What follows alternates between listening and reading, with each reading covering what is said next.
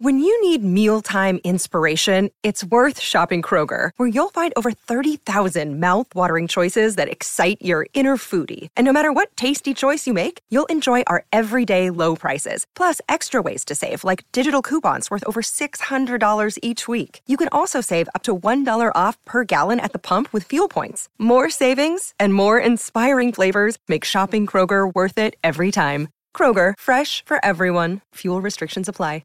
Mother's Day is around the corner. Find the perfect gift for the mom in your life with a stunning piece of jewelry from Blue Nile. From timeless pearls to dazzling gemstones, Blue Nile has something she'll adore. Need it fast? Most items can ship overnight. Plus, enjoy guaranteed free shipping and returns. Don't miss our special Mother's Day deals. Save big on the season's most beautiful trends. For a limited time, get up to 50% off by going to BlueNile.com.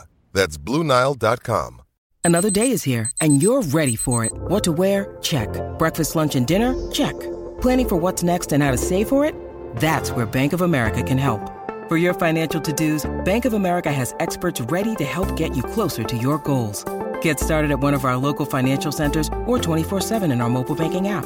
Find a location near you at bankofamerica.com/talktous. What would you like the power to do? Mobile banking requires downloading the app and is only available for select devices. Message and data rates may apply. Bank of America N.A., member FDIC.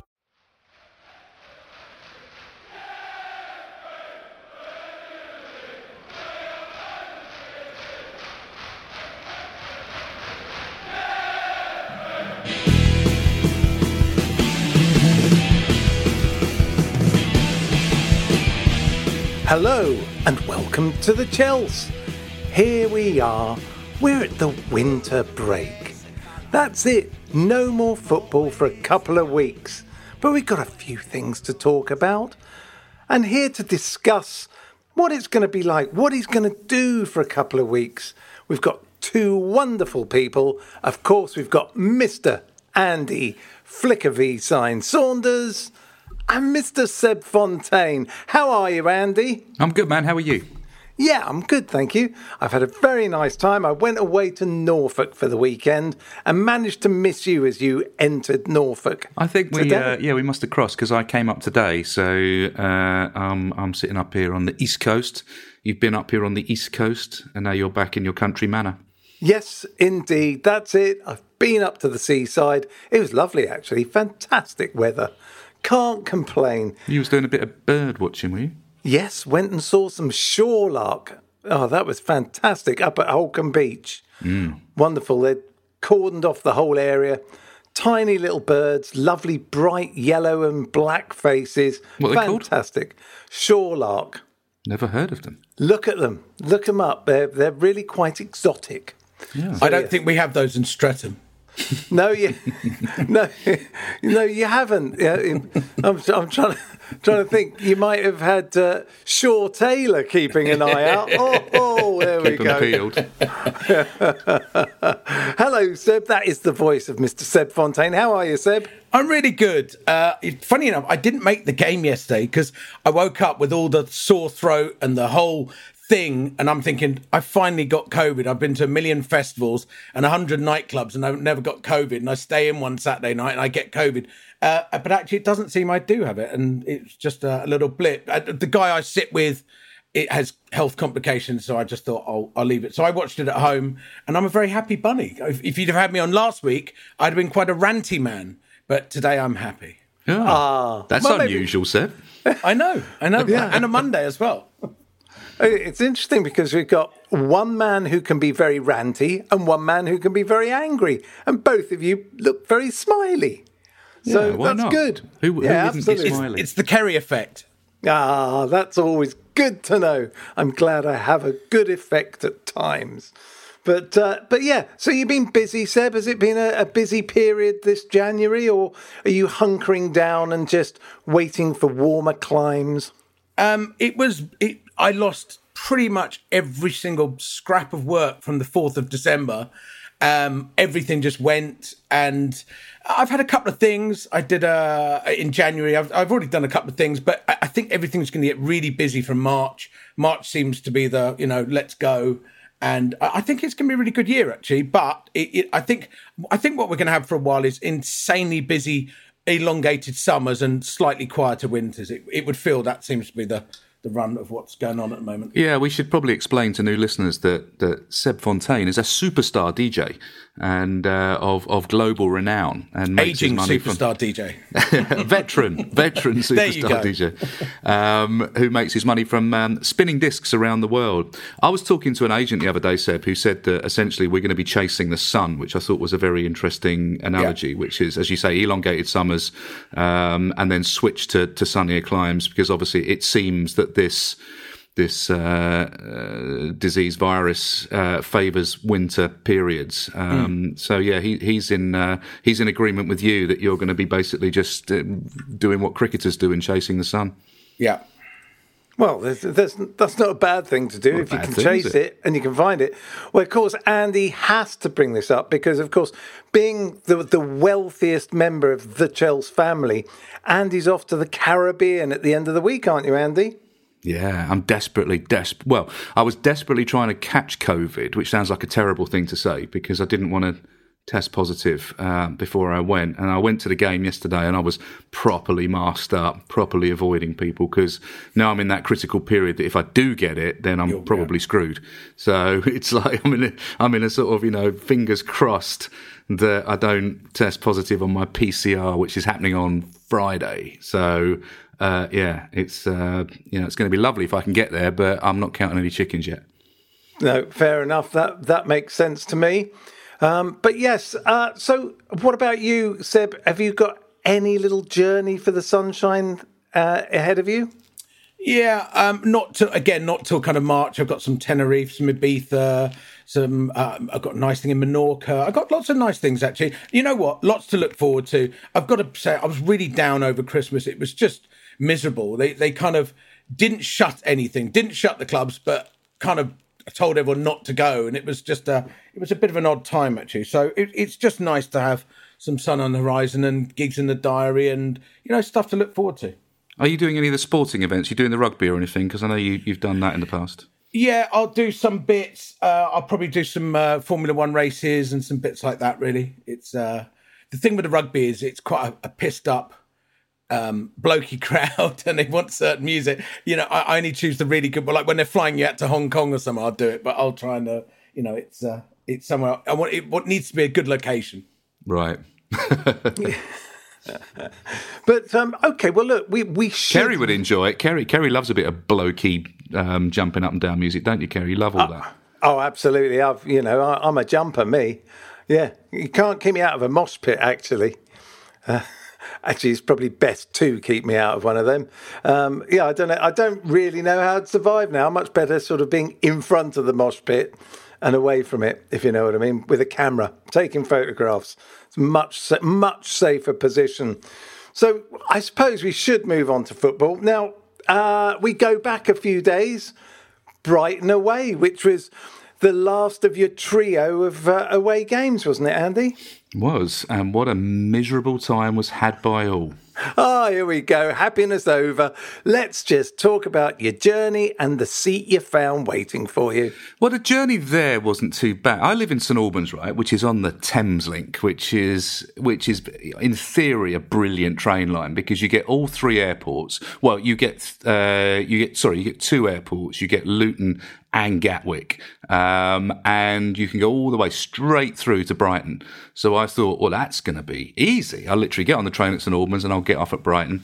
Somebody said to me, don't do that because it gets really, really crowded at Brighton. And then and the actual ground is not in Brighton, it's in Falmer, which is a little bit outside Brighton. So what you want to do is go to East Croydon and then change at East Croydon and go to Lewis, and then you can get to Falmer from there. It'd be a lot easier. So I did that and it was actually reasonably painless, and I got there in reasonable time to find that my seat was literally behind the goal, at the front behind the goal. So I was looking through netting at the pitch, which is rubbish, actually. I've never done that before, but it's almost like you've got a screen in front of you. So, all right, it is what it is. I'm just pleased to be there Then we were terrible. Then the whole atmosphere was toxic. And then afterwards, because it's, in the middle of nowhere, there's a real bun fight to get on any train or any kind of transport. So you stand there for ages. And then I thought, well, I'll go back to Lewes. I went back to Lewes, and then the train was cancelled. And then it just took ages and ages. And I missed my connection at Brighton. I didn't get home till 1:30 in the morning. So it was miserable. Ouch. Is that enough of a summary for you? Yeah, that sounds pretty miserable. Now, I was pleased to go, and I'm very grateful for the person, Hazel, who gave me the ticket. I was very grateful to be there. It just wasn't a lot of fun when I got there. So, no, fair enough. And what about you, Seb? I take it you didn't have such a fraught experience getting ready to watch the game. No, it was great. It was nice. You know what? We've had a really disappointing or frustrating series of games, and that was just another one in that chain of miserable games. I think, I think even it's quite odd moaning about Ziyech when he's on, the following game he's had such a great game, and I don't like seeing that. I think it is. I think I just personally really expected him to kick on this season. He hasn't a little bit, and I know he scored the goal, and there was so many frustrations about that game. And like I said, it just seemed to come from a series of almost impending doom games. We know that we're, slipping, losing, and we're about to lose control of it. And it just, we can also, I think, all the fans can see it coming. Everyone at home can see it coming, and it came. Yeah, no, it's true. I mean, Andy, do you think, okay, look, let's cut to the chase with this. Were you surprised at the side that he picked, first of all, for Brighton? Are we not actually able to be surprised by teams anymore, because we know there's something not quite right in being able to get the side that he wants out there? But when you looked at it, were you thinking, okay, it should do a job? Or are you mindful of what had happened only a couple of weeks previously against them and thinking, oh, this is going to be tricky again? The only thing I was slightly surprised about was Ziyech, Hudson-Odoi, starting a little bit surprised at that when we had Havertz and Werner on the bench. Now, perhaps there was a reason why they didn't play. Maybe they weren't fit after their positive test or coming back to fitness. But generally, don't think you can be surprised by teams that he picks at the moment. He does like to rotate. He does try to, to pick teams to what he thinks are going to be the strengths of the particular opposition that we're playing. So I'm past being surprised. I mean, it was Kepa in goal. We know that he's in goal primarily because Mendy's at the African Cup of Nations. It looked like a back four of Azpilicueta, Silva, Rudiger and Alonso, Kante and Jorginho, Ziyech and Mount, and then Lukaku and Hudson-Odoi. I mean, a lot of people saying that's a 4-2-2-2, which seems to be a system that he's adopting at the moment. That though, is a very fluid system, so I'm not going to be as rigid to say it is 4-2-2-2, but that's what people say. It's certainly 4-2 something. So we will, we'll have to take other people's advice on what that formation is.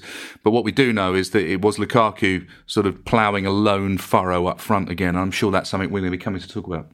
Yeah, I mean, he seems to be playing this 4 at the back, but it's kind of fluid.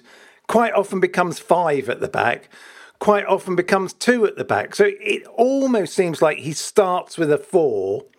And then, depending on how things are happening, it alternates between different shapes, really, and who's about. I mean, what do you think, Seb? Do you like the way the defence has been shaping up recently? This kind of starting with a 4, but it could be a 5. You look at it in the game and you go, oh, well, hold on, weren't we just playing something else a minute ago? I don't think it ever becomes a 2, Kerry.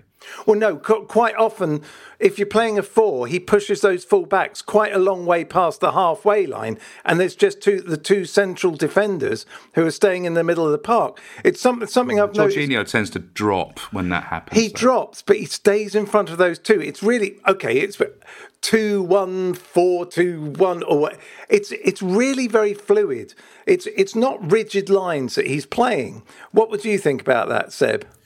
I think, look, it's no secret that I think our massive drop in, it's not just form, it's actually a drop in confidence seems to have come from the loss of Chilwell and James, and he's definitely trying stuff out. And and he's had a run of COVID infections and injuries. So it just feels very unsettled. Everything he's doing, and I think I don't think you could blame the manager. I think he's having to deal with an awful lot, and it's very funny. At the beginning of every season, there's always people moaning they're not getting enough game time, and you always think a team like Chelsea being in at least 4 competitions, there's going to be room for everyone. And this season, more than any other season, so many, fringe players are getting more time than they probably normally do. So I know, because I have seen people moaning about Tuchel in his rotation, but I think it's been forced on him. And I think he's doing a kind of, he's plugging the holes as, wherever a leak kind of comes from. It's been quite hard, if you watch him on the touchline, he seems incredibly frustrated. And I know a couple of the pundits were saying that doesn't help, that can send the wrong message to the team. But there seems to be a level of frustration running through everything. And I just wonder, on the games that we are underperforming, I'm struggling to see actually what's going wrong, other than a lack of confidence and losing controls of games that we really should be winning. Yeah, no, I think that there is, look, there's no doubt we have been completely hamstrung by injuries. Do you think, even though we've got a decent squad, Andy, that he's just trying to get through a certain period at the moment? I mean, especially with the Club World Cup coming up, and we've talked about the fact that players are away, they're injured, there's all sorts of things going on. Are we trying to get through the period for after the Club World Cup now? Well, there's a couple of things. Firstly, I've literally just had an alert on my phone telling me that Claudio Ranieri's just been sacked after 3 months at Watford. That's their 3rd manager of the season. And, we don't want to get into a situation where we are, back on that kind of sacking track again. And I think Tommy Tuchel's been amazing. And I, for the first time in a long time, I felt that this is a coach that really has some sense of vision about what he wants, and seems to be very tied in with the aims of the club in general. So I think his position is safe, and I think that he is definitely building towards something. To answer your question, I think that he has been obviously hamstrung by injuries. You mentioned James and Chilwell. They are huge losses. That was half our goals, and they've gone. And that was also what he was building the team against, really attacking fullbacks, that were supporting the front players, that were creating opportunities. And that has dropped off remarkably. But I tell you something I noticed when I was at the game on Wednesday. Those players were knackered. Absolutely knackered. And being at the front, what you noticed was when a defender came and picked the ball up, whether it was Rudiger or whether it was Silva, they just looked absolutely gassed. Kante had his worst game in a Chelsea shirt for a long time. He couldn't get anywhere near the ball. I mean, that wasn't Kante at all. And I just think generally that lack of energy and tiredness, when other teams, remember, have been able to play the COVID pass and not play games. Burnley have got something like 6 games in hand. We have struggled through this period. What I will say is this, though. We've now got a week off. We've then got an FA Cup game. We've then got a bit of a holiday in the Middle East. And then we've got a fairly winnable run of games. We've got a lot of difficult games out of the way. Other teams are going to have to play some difficult opponents. They're going to have to play catch-up. They're going to have to play multi-game weeks that we won't have to play. So I don't think, ultimately, having got through this, that we're in as bad a position as some people might say we are. No, I think that's true. It's difficult to know until all the games are levelled up. We could be, at the end of the day, we could still be a point behind Tottenham if they won all their games in hand. Kerry, they're not going to win all their games in hand. No, they're not. No, but what I'm saying... Shoulda, coulda, woulda. They're not going to win them, Kerry. I mean, listen, anything can happen, they might. But you know and I know, we are long in the tooth, and so are you, Seb. There's no way Tottenham are going to win all those games in hand. No, but it is kind of scary because nothing... The table doesn't really mean anything at the moment, does it? No, it doesn't, no. And that's my point, is that we don't really know where we... Look, we could be still 10 points clear of them in 3 weeks' time. You're right. The table doesn't mean anything, but we have points on the board, and points on the board is golden. I think if you've already got those points and you've already secured those points, Tottenham have got to, as you say, make up those games in hand. There's other teams behind us.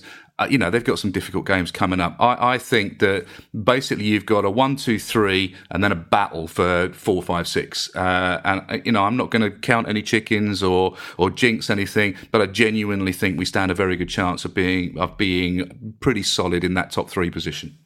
Yeah, I mean, Seb, how do you view it? Are you worried about the fact that teams have got games in hand on us, or are you with Andy in the camp that goes, well, look, we've got these points on the board, so we hold on to that? No, I think we've got the points on the board. I'd rather have that than a fixture clogging up, lots of fixtures clogging up, extra tired players. I think we've done the hard work that some other teams have got ahead of them. I mean, I echo Andy's thing, and I really like Tuchel. I want him there for years and years and years. And I just really like what he does with the club. I think of the elite managers in big clubs, I mean, he really is bringing through youth players, blooding youth players, which we, as Chelsea fans, we all love. We really do. And he seems, he seems to get most things right. We just seem to be in a little blip. And I don't know whether, we've obviously got a few players that are underperforming. It feels like we've done a kind of a Torres Shevchenko Chelsea move and signed a great player in Werner that just, as soon as he comes to us, can't score goals anymore. But, I just feel that some of the players have been underperforming, and that could be tiredness. It could be a lot of things. It's just, with people going down with COVID, he's not had the same team week in, week out. I just think there's, I would like to think that the Tottenham game will be the turning point on this little, we never have great winter periods. We're quite notoriously bad around Christmas, but this one seems to have dragged on along a bit. And I think seeing Tuchel so frustrated was what made me worry the most, in that, are there some serious cracks here in that he's actually getting really frustrated with his squad? I don't know. And then, I know we've not started come to the Tottenham game yet, but, there was a vast improvement on players' ratings over what they did at Brighton. And I don't know whether that's because we're more up for a Tottenham game, it's a London derby and the history we have, or whether hopefully we have turned that corner. There was a bunch of away games in a row. That didn't help, I don't think. And also as well, I think he gave the players 2 days off immediately after the Brighton game. He sort of said they're exhausted. I'm going to give them 2 games off. We'll come back and we prepare for Tottenham on Sunday accordingly. And the other third thing is Tottenham are crap. And so that probably helped, that we could play an opponent that didn't really put up too much of a fight. So, but that toxic combination you're referring to of tiredness, a lack of confidence, a lack of consistency in being able to pick the same team, a lack of consistency in individual performances, I think that mix hasn't helped the process at all. No, I think that's true. It's a tough one, isn't it? Because you think, well, we should have the players to be able to cope with this, but it's been such an intense period, and you do wonder why we've got this break now when actually maybe it could have been earlier. People have been taking advantage of the rules vis-a-vis Arsenal. We have, apart from one moment where he moaned about we tried to get one game cancelled, we've really stuck at it because we know what's coming after the Club World Cup. And then we don't want the backlog of fixtures when we come back from that, because you're going to have the Champions League back on, you've got cup finals, you've got the FA Cup. It would just be a nightmare. So in a kind of way, it feels as though we've hedged our bets a bit and gone, okay, it hasn't necessarily worked for us so well, but we should be clearer. Like as we're saying about Tottenham, they will suddenly have to play 4 games every 3 days or something, a game every 3 days. So we do have them out the way, but, it would have been nicer to have more points. And the Brighton game was it was another one of those games, wasn't it, really, whereby a team stuck diligently to their task against us and played at their maximum level, and we just couldn't raise it to get a win out of that They were 90 very minutes. good. I like the way they play. Yeah, let's give Brighton some credit. You know, they exploited the flanks really well. They pressed us really well. They exploited our tiredness. They kept the ball moving. They took their chance, you know, and I think that a team like Brighton, you know, against a tired, slightly fractured team like us, they're always going to be in with a shot if they can just stay in the game, which they did. You know, Ziyech's goal was, you know, a decent goal. Keeper probably could have done better, but, you know, it was a decent goal. He had a really, really poor game. You know, there was just so many things wrong with that game. But sometimes I think you need to hit a certain amount of rock bottom to start coming up again. And as you say, hopefully Spurs is the start of a little bit of a resurgence. Yeah, no, that's true. What were your last thoughts on the Brighton game, Seb? Were you disappointed or go, you know, actually it's not a bad point away? And did anyone impress you on the night? Well, I've got to be honest. Actually, when I was listening to Talk Sport during the day, I mean, most of the pundits were very screaming about how good Brighton are at the moment, how well disciplined they are. And most pundits were saying this is going to be a bit of a test for Chelsea. And I think as Chelsea fans, and, you know, we kind of think we're going to just rock up and roll everyone over. And I don't think that's the case at the moment, particularly with all the problems we've had. And I mean, if I touch on another problem, I think that's been put on Tuchel. I think the contract negotiation and all the everything going on with Rudiger, Christensen, I don't think we should be ever getting in a position where we've, you know, our defenders are getting, you know, their heads turned by big money offers and is he going to do this? Is he going to stay? Is he going to go? And for me, I think if a player going to go into his last year of his contract and he's, you know, dicking about, I think he should be sold. And I don't think that's helped at all. As good as Rudiger's been, I think Christensen's started the season very well, and he seems to have gone off the boil a little bit. But that's just a blip. But I definitely think that hasn't helped as well. If I could add one other kind of club problem, which I don't think's helped at all. I think that's true. But I have a slightly different take. I have a feeling that out of the two, it feels like Christensen may be the one who goes out the door. And I've got a funny feeling that Rudiger may stay. It's strange because Christensen, we keep hearing, suddenly he's got an injury, then he gets another injury. I just wonder if look, it's pure speculation, but I can see him being the one who goes. What about you, Andy? Have you thought much about it? You just wait for the news? Well, to a degree, I just wait for the news. But yes, I mean, we've discussed this on previous podcasts. I think there's a grain of truth in that. You know, I was watching Rudiger yesterday. He was superb again yesterday. He's such a great player. He's so committed and passionate and consistent in his performances. I really, really hope he stays. But, you know, he's not a spring chicken. I can understand Chelsea going, you know, maybe we don't want to spunk the budget on this guy who's, you know, at this age. Maybe we can upgrade to a younger player that's going to be... I mean, I can understand what their thinking is. As a fan, as a Chelsea fan, I hope he stays. Not my money. I don't care what they pay him. I'm just trying to think about what Chelsea's sort of thought processes are in this. Because, you know, if he stays and we get someone in alongside him to partner him when Thiago Silva inevitably starts to wind down, which he has to at 38 years of age at some point, then, you know, I think we're golden. But I think you might be right. You know, it's just a case of, you know, whether we can come to the deal. But then it's always a case of whether we can come to the deal. So it is just speculation. Yeah, well, there is a rumour going around West Stand Upper that the reason that our season ticket prices have gone up from 1,200 quid to 3,700 next year, that it is to pay Rudiger's wages next. Is that what your season tickets have gone up to? This season, they're 1,200 quid, and they've given it a bit of a spruce up. They've done the bars nicely. This is Westview, yeah? This is West Upper, yeah, which they've called Westview. And what they've said is, you know, you can have it this year, but next year they're going to go up. Do you want to stay? So I thought, yeah, I'll stay and have a look. And then we got a letter through the post saying, by the way, your season tickets can be £3,700 next season.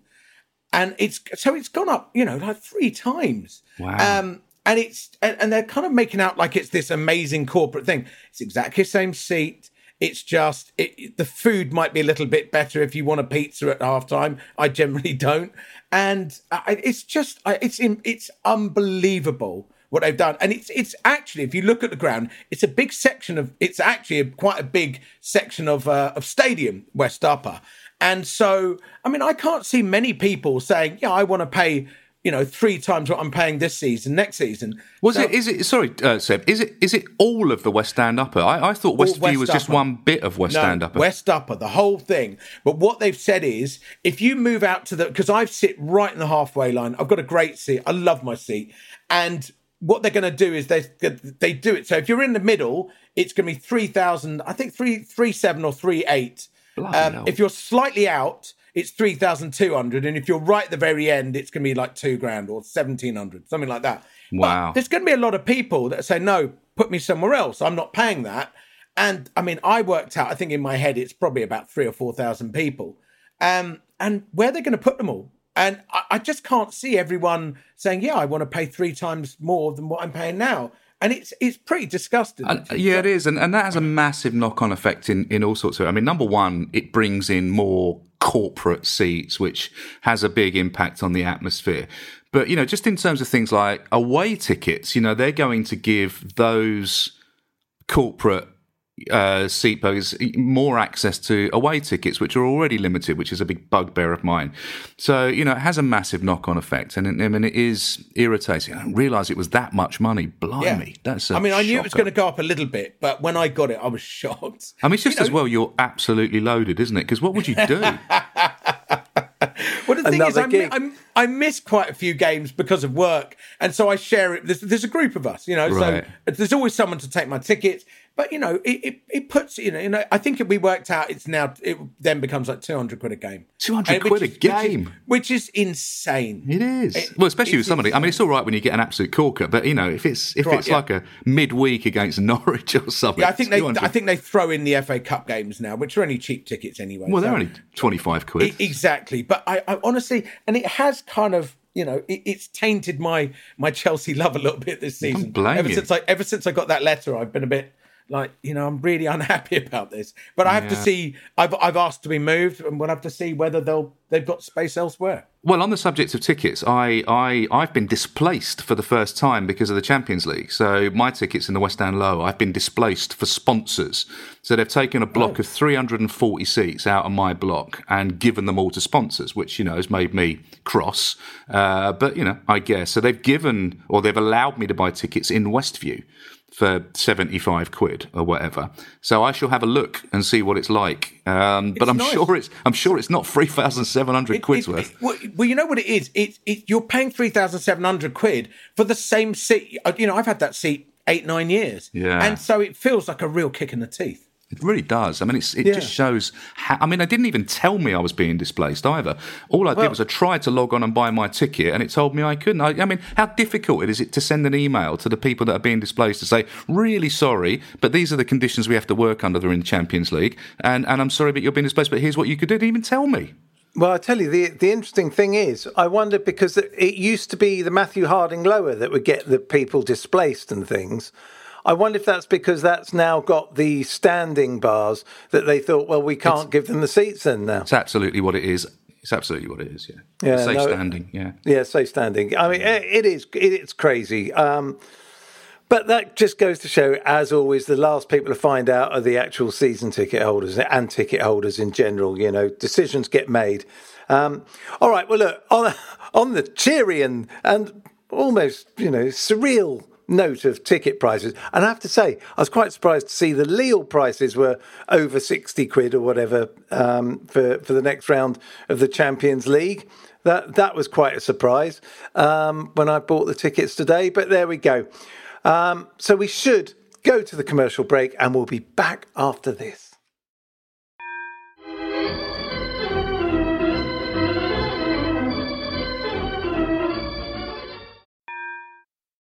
And we're back. Right, okay, let's have no more talk of ticket prices until maybe a little bit later. But let's move on. Let's move on to the one guarantee.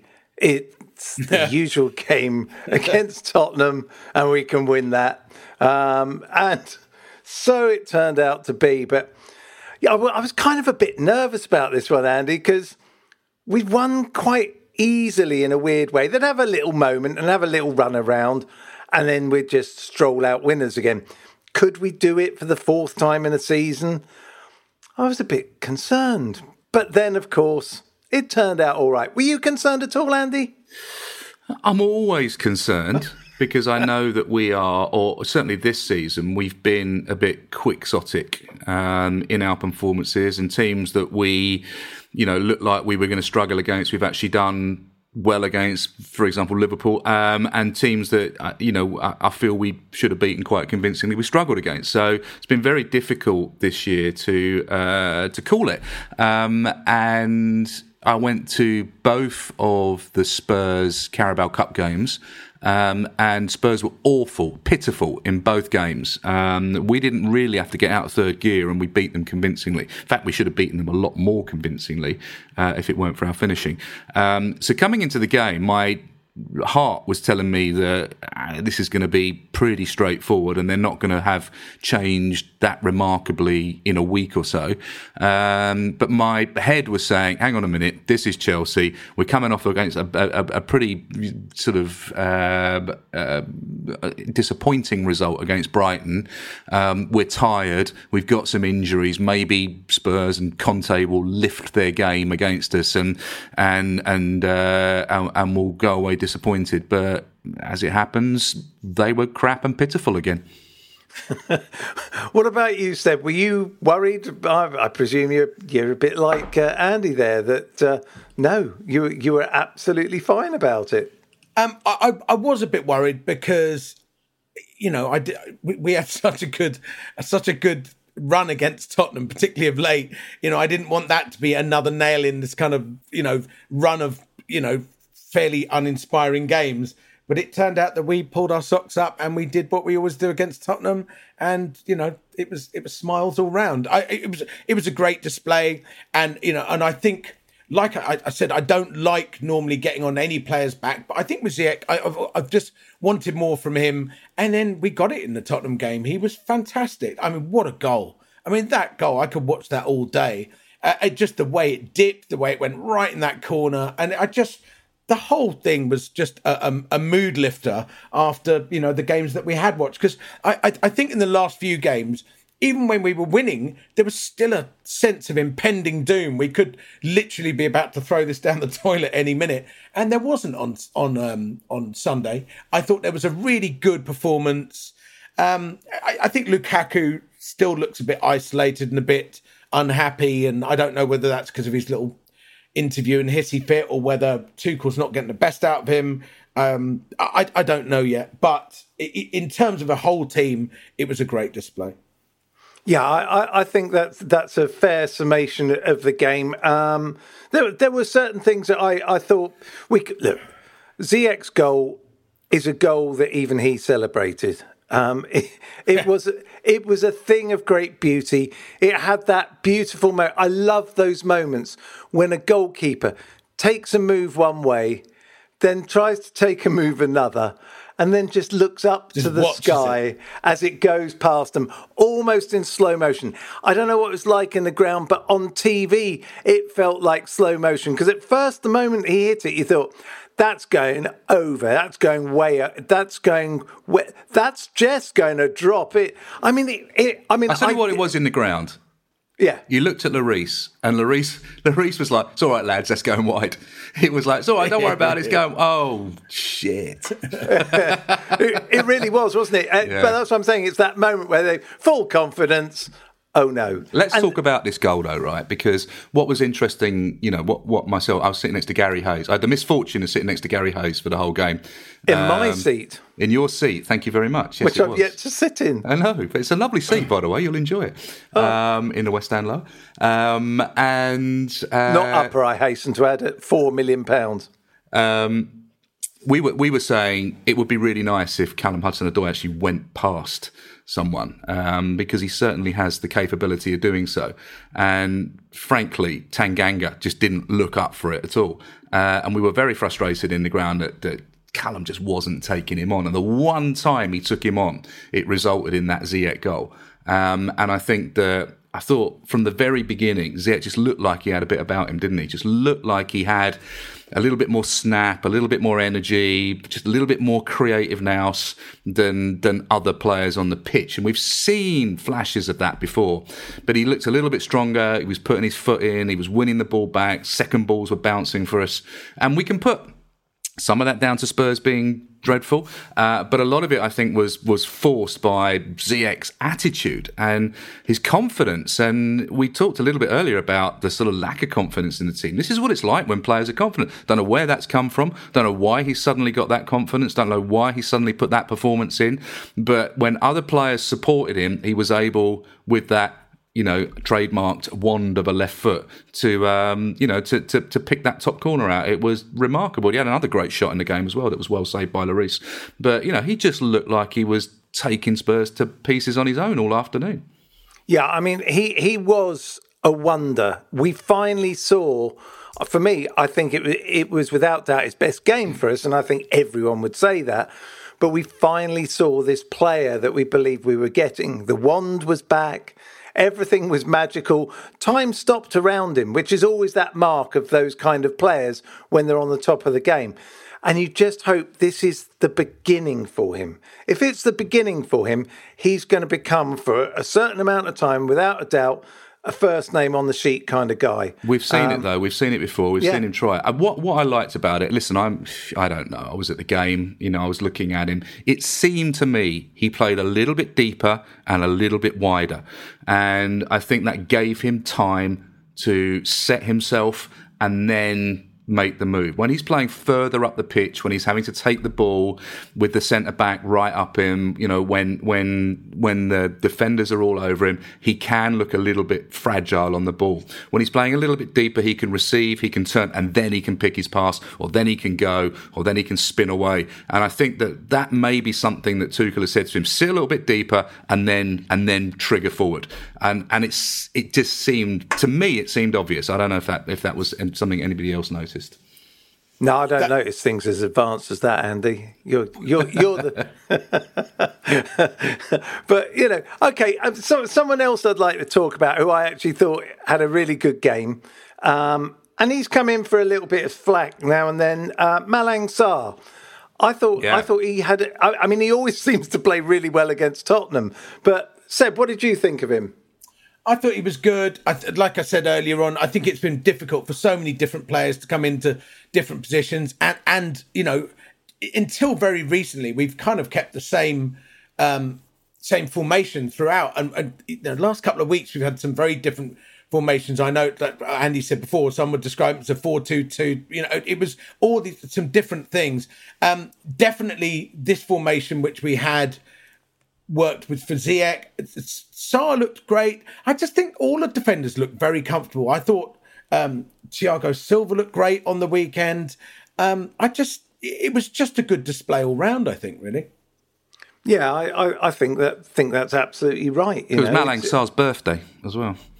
Oh, there you go. Was it? Well, yeah, it was his birthday. I thought he did well. I tell you why it was. You could tell that he played well, is because you didn't really notice him. He wasn't really noticeable in the game. He was, he had that understated calmness, and that ability to just deal what was in front of him. I mean, you talk about Lukaku being isolated. Bloody hell, Harry Kane. I mean, Harry Kane had no one near. Had to drop into his own half most of the time. And when you see Harry Kane essentially playing as a defensive midfielder, they're screwed.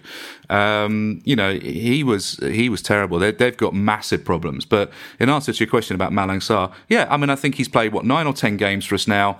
He looked a little bit shaky when he started. He doesn't yet look like the finished article, but he has an assuredness and a confidence, particularly when we're playing out of defence, that I like, and which I think bodes really well for the future. Okay, here's the very simple question. Was it a push? Yes or no? Of course Andy? It was. Of course it was. There's no argument in that. It was definitely a push, and it was a penalty. It was definitely a push. It wasn't a goal. I was about to say, if it was the other way round, it would have been. It was definitely. I mean, you could see him. He went down heavily, but I think that's, when you've got VAR watching you and stuff, I think it's clear that he did the push and he went down for it. There was no reason for him to go down. The ball was behind Harry Kane. He would have had more than enough time to kind of deal with it. And I just think that when you're running at that velocity, anything's going to carry you down. I mean, the way he went down as well was very natural. It wasn't like he dived. Yeah, of course it was. And, any arguments That's to the practice, that is. Any arguments to the contrary are ridiculous. What do you think, Kerry? It's obviously a push. How heavy it is, I don't know. Doesn't matter. It doesn't matter. It's a push. And you can see his arm extend. Okay, if his arm didn't extend, you could say, but you see his arm extend fully, so it's a straight arm. So, yeah, of course it's a push. Of course it is. And what's brilliant about it is we can add it to the other 3 disallowed goals in the previous 2 games that have been ruled out by VAR, which is brilliant. Well, that's the one thing they've got going under Conte is consistency. Exactly. So there you go. So, yeah, I'm with you. And, I think we thoroughly deserved the win. I thought Thiago, again, was immense. Brilliant. Especially the way he was on a yellow card. On the whole, he had one moment where he thought, just a little bit problematical. But he showed how a player should play when they're on a yellow card and not lose their game. He stayed on his feet pretty much the rest of the game. And, of course, he got that little glancing header, which is amazing because we've talked about how he's not the biggest central defender around. And yet he comes up with these goals all the time. He's great in the air, though. He's not a giant, but he's got such great control in the air. And as well as the first 10 yards in his head cliche, he has got that spring. And a bit like Frank Sinclair and other players that we've had in the past that aren't the biggest players, he's very good in the air and he's very combative as well. So he will win the ball. I thought he was brilliant. It was great. At the end, you probably didn't see it on the TV, but at the end he went and stood in front of the Matthew Harding stand and they were all singing his name and he was cupping his ears. And he has got that bond with the crowd that you really see when you're at the game, that they really feed off of him and vice versa. It's a lovely thing to see because we've spoken a lot before about how these players come at the end of their careers to Chelsea, pick up a wage check and disappear and we forget all about them. But Thiago Silva is somebody that's going to be etched into our history, I think, as a player that's come and really bonded with the fans. And you have to think as well in terms of what he gives to people like Chalobah and Malang Sarr in terms of their development. I mean, it's immense. I mean, I'm so happy that he's, here for another season as well. Me too. And I think that's very true. And I think when Malang Sarr and Chalobah and these younger players, when they get to, a stage in their career, maybe 10 years down the line, I'm sure they'll reference the training and the mentorship they had from Thiago Silva, because a bit like John Terry playing with Marcel Desailly, isn't it? You can't help but learn from somebody that's played at that level and play so consistently well at that level. No, I'd agree. And also the other thing is the bond that he's created, which really has been created especially from that moment in the stand that we always talk about when he's there on a cold winter's night, cheering and urging everyone on. In the Atletico game. Yeah, exactly. The one thing that is certain is that if he goes after the end of next year, you'll think of him not as a player who only played for us for 3 seasons. You'll think of him as part of the fabric of Chelsea. And I think that's such a testament to what a player he is. Very difficult for a player that's had such a storied career at another club to come to us and be, make himself so present in the history of the club. I can't think of many players that have done that.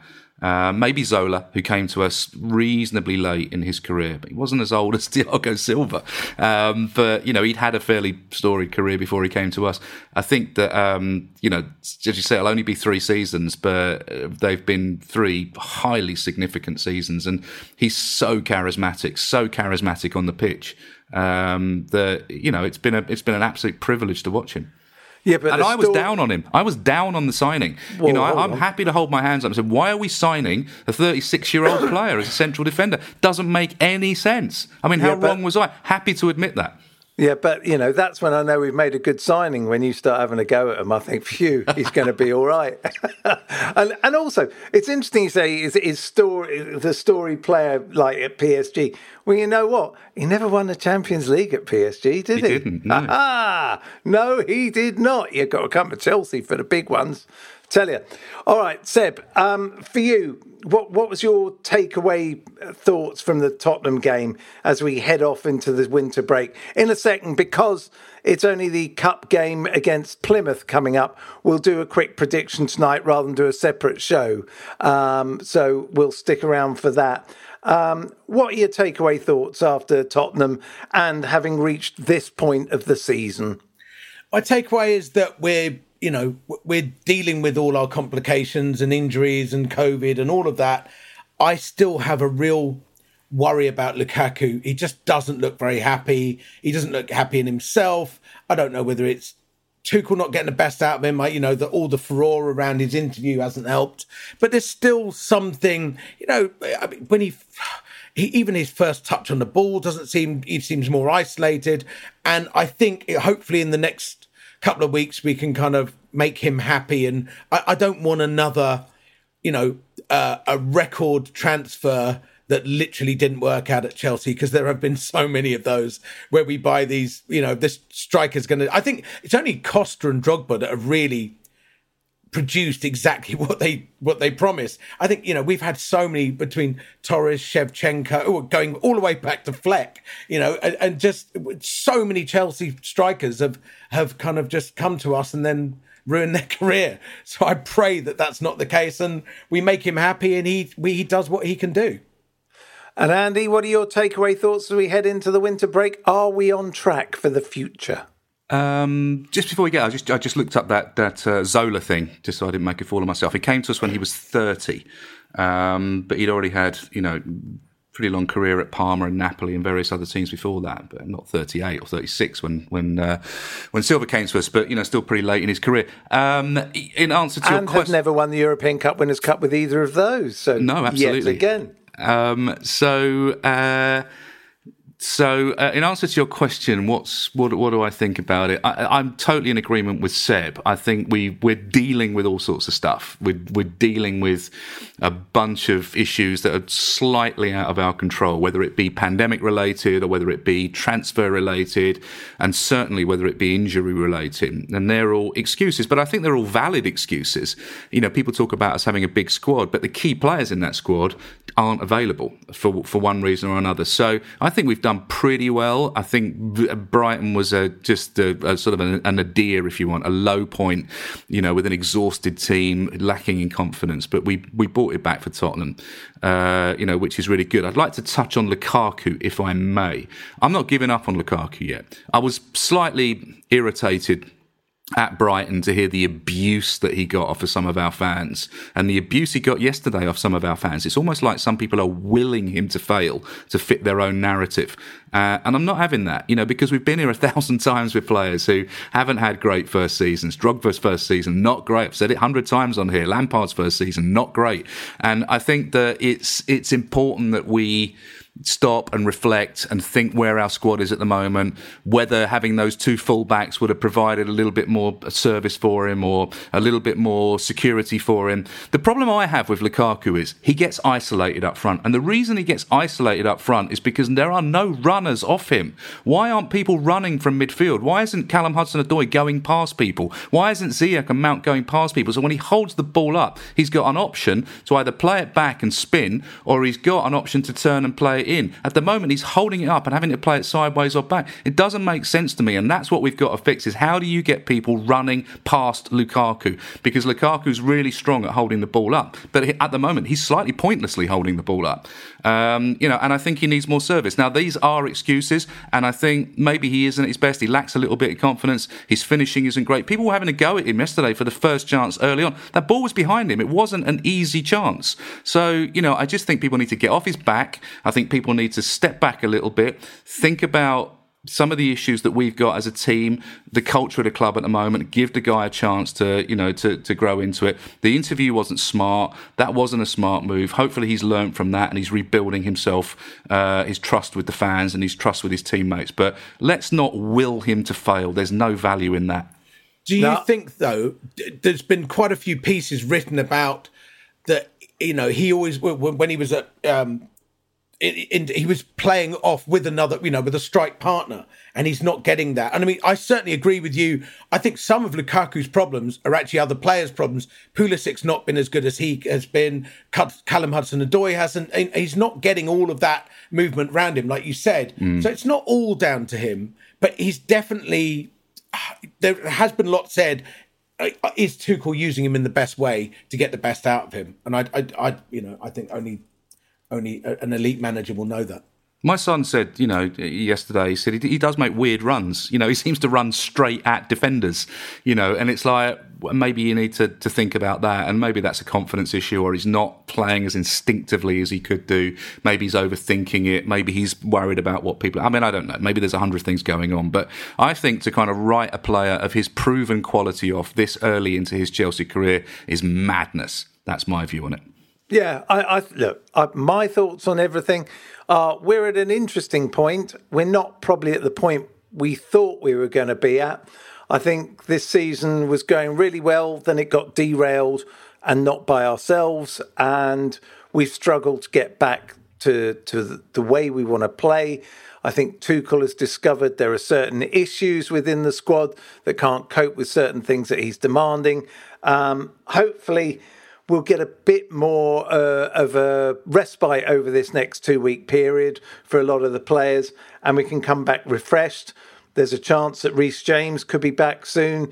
That will help as well, because I think that we really need somebody like him in the side. And of course, we know there's a problem on the left-hand side. I think Alonso is high and dry on his own. We need to at least have some competition for him for the rest of the season. Other than that, I think... we can't be unhappy with everything that's gone on. It's not where we wanted to be, of course it's not. But we're still in there, we're still fighting. Unfortunately, it feels as though everything's a bit transitional this year and not necessarily by our own design. So yes, we move on. And lastly... There's the alcohol. I don't know if you know about the alcoholic's prayer. The first line of which is, God, give me the grace to accept the things I can't control. And I think we as a fan base have to turn around and go, we can't control a lot of these factors. We can't control the injuries.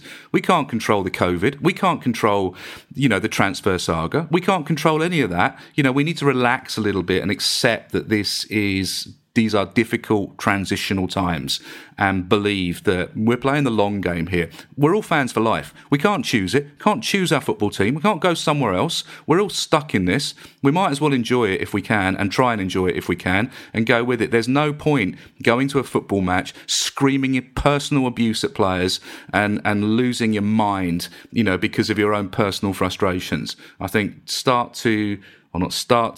take a step back and try and accept that there are things that we can't control. Yep. No, that's a fair point. All right. Well, look, just before we go, let's have a quick prediction for Plymouth in the Cup. Seb, you can go first on this one.